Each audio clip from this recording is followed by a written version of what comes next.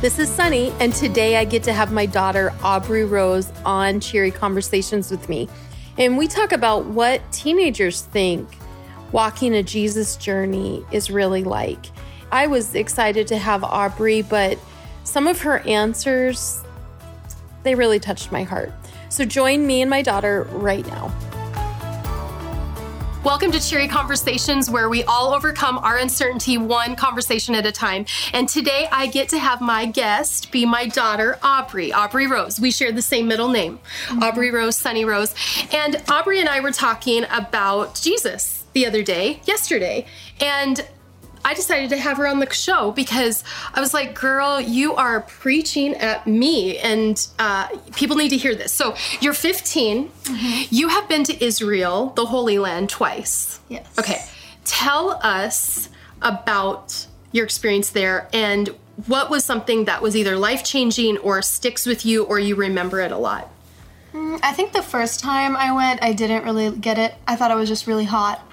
But the second time we went, I don't know. It was just really interesting to see all the places that Jesus had went. And I think I didn't really I knew the Bible was real, but I didn't actually realize. But then when we went to the places, it was this is literally where it was. Yeah. You know? It was I understood it better. So now when you hear, and I think we've been home a Christmas since you went to Israel.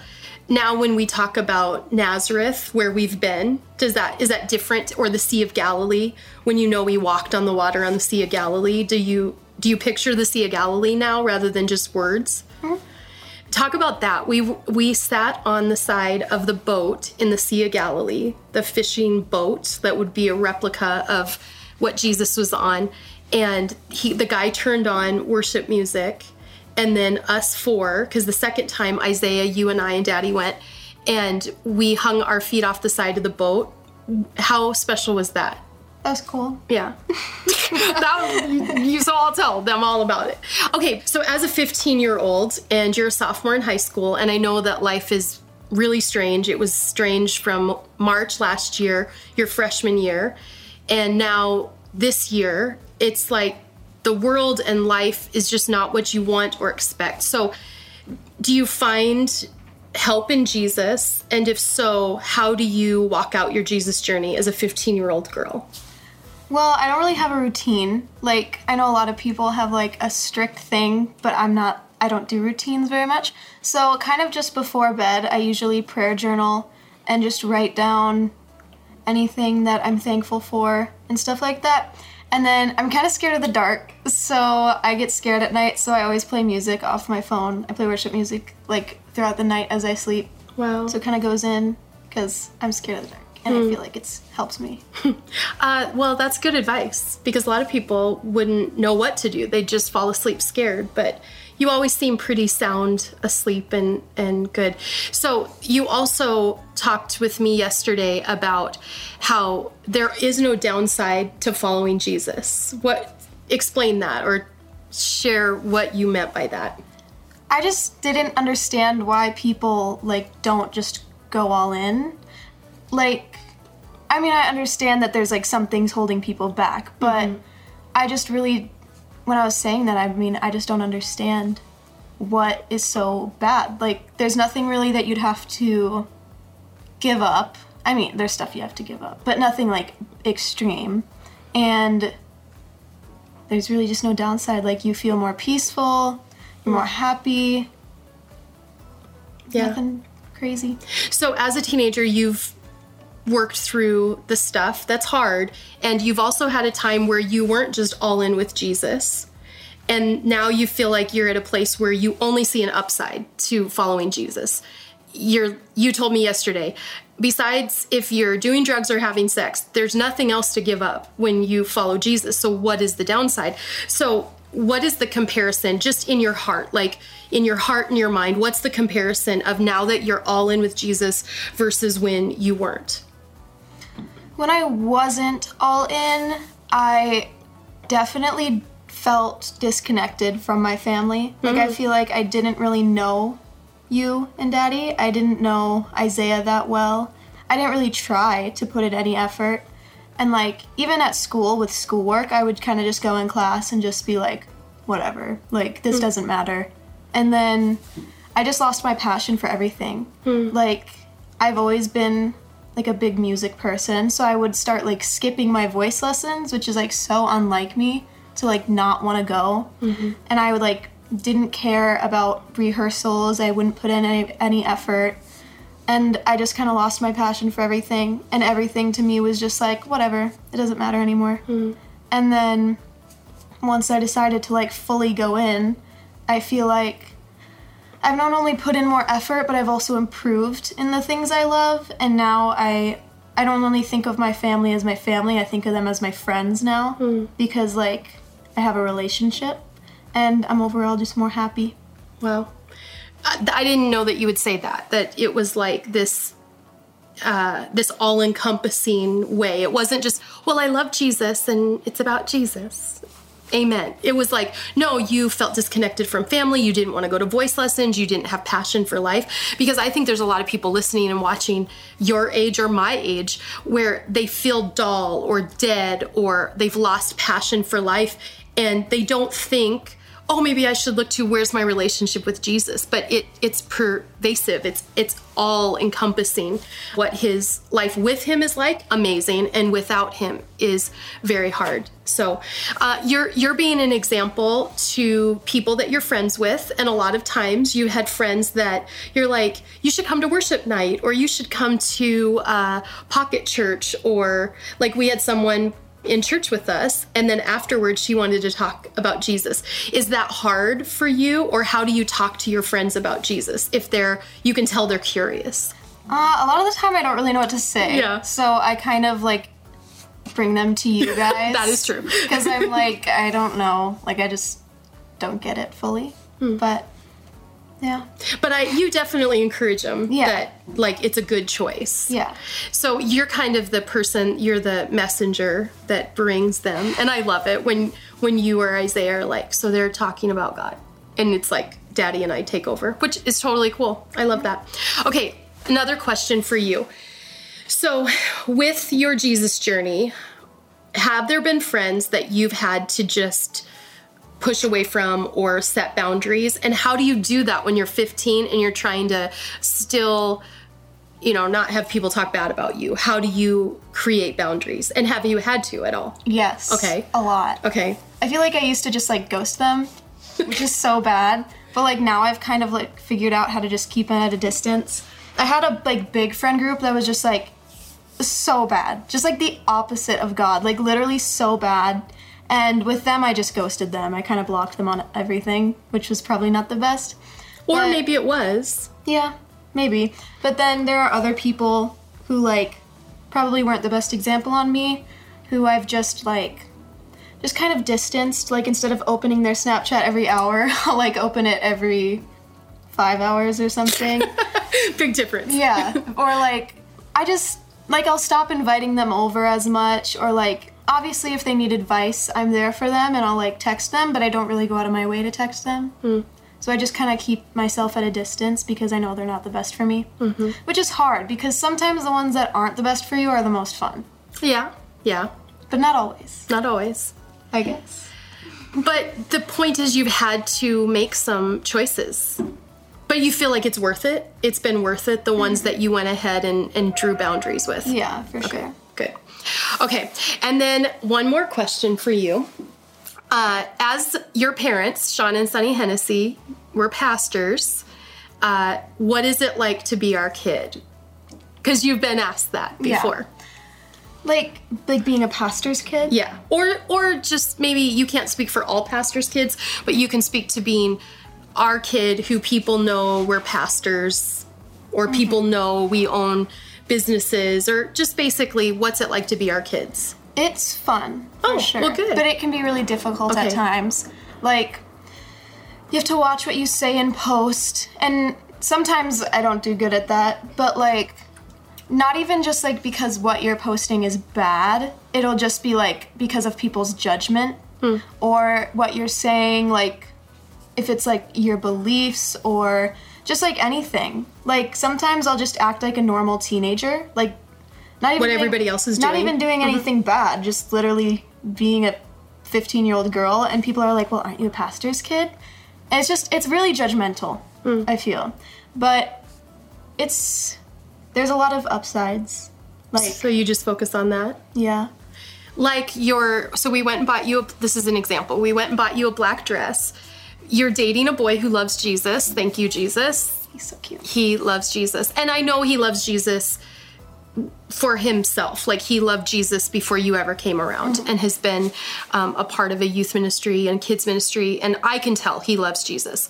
And I can tell that you guys want to have a godly relationship, which is different and hard when you're in high school and others aren't looking at how do we have a godly relationship. Why do you guys want to have a godly relationship? What's the end goal? Well, we're not just like dating for experience or dating to have fun. Like most kids in high school, we're dating to marry, which is like, it sounds really extreme because I'm 15, but like in my mind, I get it, you know? Mm-hmm. It like, we're dating for the long run. So we want it to work out. So we know that if we just do everything that we want or do everything that other teenagers are doing now, then we're not going to have that in the future. We're not going to have like a strong connection in the future. Like, if we were to get married, then there would be like cracks in the relationship, I guess you could say. Mm-hmm. And we know that it's just worth it to wait longer and then have life better than just give it up now. Mm. So you're talking purity, you're talking physical. You made a comment to me one time. You said, well, I can tell these friends that started dating that they're not in it for the long term because they're just doing everything physical right now. Like, they're trying to get it all in before they break up. Mm-hmm. And you guys have said, and I know Daddy and I talked to you about, we really want you guys to know that when doing stuff that's impure, when having sex enters the relationship, you kind of blow up the relationship for the future. Like, you eliminate your chances of this going long term because God's hand comes off and you're walking on your own. And so I appreciate that you guys, and I like that you have that long-term goal because you both love Jesus. Okay, so that being said, you have a boyfriend that loves Jesus. You guys have gone to worship nights together. You go to church with him. He's gone to church with you. What would you say to people who they're a Jesus person, or they want to be more of a Jesus person, but they really like someone who isn't, okay, maybe they go to church once in a while, or maybe they've gone to church or their family is a certain denomination, but they're not like a Jesus person. Is it okay to date them? What should people do in that situation? Is it worth it? I don't think so. I think like, you know, like the talking stage, like before you're like officially dating, maybe like bring them to church, like try to like give them some like input, like just kind of lead them to it. But like if they're not willing or if they don't have a soft heart towards God, then there's nothing you can really do from that point. Because Nana told me this example, your mom. So I stood on a chair and she held my hand and pulled me and I fell. And I tried to pull her up, but I couldn't lift her up, but I fell down. And so if you try to bring someone up with you, if they aren't like accepting to that stuff, they're just going to pull you down. That's so good. I'm glad that stuck. Good job, Nana. Good job, Nana. Okay, so I was started to say this, that yes, you have a Jesus boyfriend, but you were on your 6-month anniversary date, and his dad took you guys, and I picked you guys up from Play Bistro, and you had this fancy dinner, and we went and got you a dress that day, and the dress didn't look short. Not at all. It didn't. I mean, I'm the mom, and I was like, what about this dress? And it was very conservative, and it looked... But you have the longest legs, these great long legs. So she puts it on and we're taking pictures and I'm like, okay, that's like halfway up her thigh. I thought it was going to go to her knee. And so anyway, and then you wore high heels. So that might be an example of then you post the picture of you guys going on your date. And I'm like, oh my gosh, she's the kid of pastors and her dress is short. And so, yes, there is that pressure that people are looking and watching. Did anybody say anything about your dress? No. I'm sure because it was 4 inches longer than most people's dresses right now. But for me, I was like, can we go to the knee or beyond? But you no longer are mad at us, right? Like, this is the life I have to live. Yeah. This is the pressure I live under. I get it now. You get it now. Okay, so what is your line when it comes to social media? And this is for all Jesus people, all Jesus kids, and what parents should really encourage their teenagers to do. That if they want to have a standard, what's your line on social media? I didn't give you any chance to think about that. But what would you ask yourself before you post? Or what are things that you just go, that's just not something I will or can do? I would just think, like, a lot of the time I have to think, what will people think because of the position that we're in? And I don't want that judgment. But, like, my line would be, like, bikini pictures. I think it's kind of different. Maybe I'm just influenced badly, but I think it's different when you're in, like, a group at the beach or something. But if it's just, like, a picture of you, like, asking for it, then I wouldn't post that. Okay. But I don't have, like, rules on social media. I'm not that serious. Mm-hmm.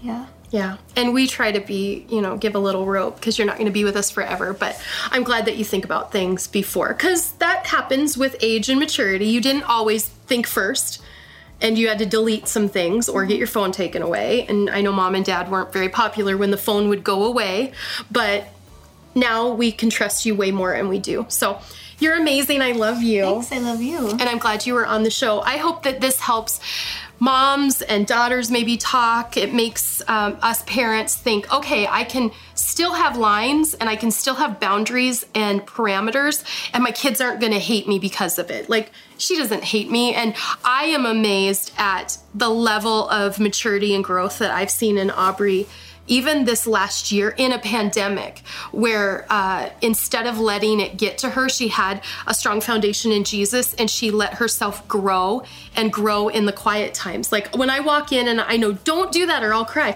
When I walk in and I see your prayer journal, see, I'm gonna cry. Okay, that's like the best. And it's not for show. She doesn't like walk by me in the kitchen like, here's my prayer journal. It's just her having this real relationship with Jesus. But you said it, some of it's come from, you had the bad friend group that did everything bad, and you jumped into that for 2 months your freshman year. And it was like you said yesterday, when you hit rock bottom, you knew that's not what I want. And unfortunately, some people have to hit rock bottom, but I know we hope for you, for your kids, that you don't have to get to that point and go through that to have God just really show up. But if so, God is good, and He loves her more than I even do, which is shocking to me. So thanks for being with us on Cheery Conversations. I feel like this was a special episode. I didn't have Casey to lean on, and we just got to talk as mom and daughter. But if you'd like to connect with me directly, maybe you have an idea for a show or a guest, you can go to sunnyhennessy.com and you can get on my email list and also find out everything that's going on in my world and things to come. So thanks for being with us. We'll see you next Wednesday. Thanks for listening to this episode of Cheery Conversations. You can be a part of the conversation. Leave us a 1-minute voicemail at the link found in the show notes and send us your thoughts. You might hear your voice on a future episode. You can also connect with Sunny and her guest by going to sunnyhennessy.com. If this episode helped you in any way, please let us know and then share it with your friends, family, neighbors, and whoever. Word of mouth is the best way for people to find out about this podcast. It would also be really helpful if you leave a rating or a review wherever you're listening. See you next week.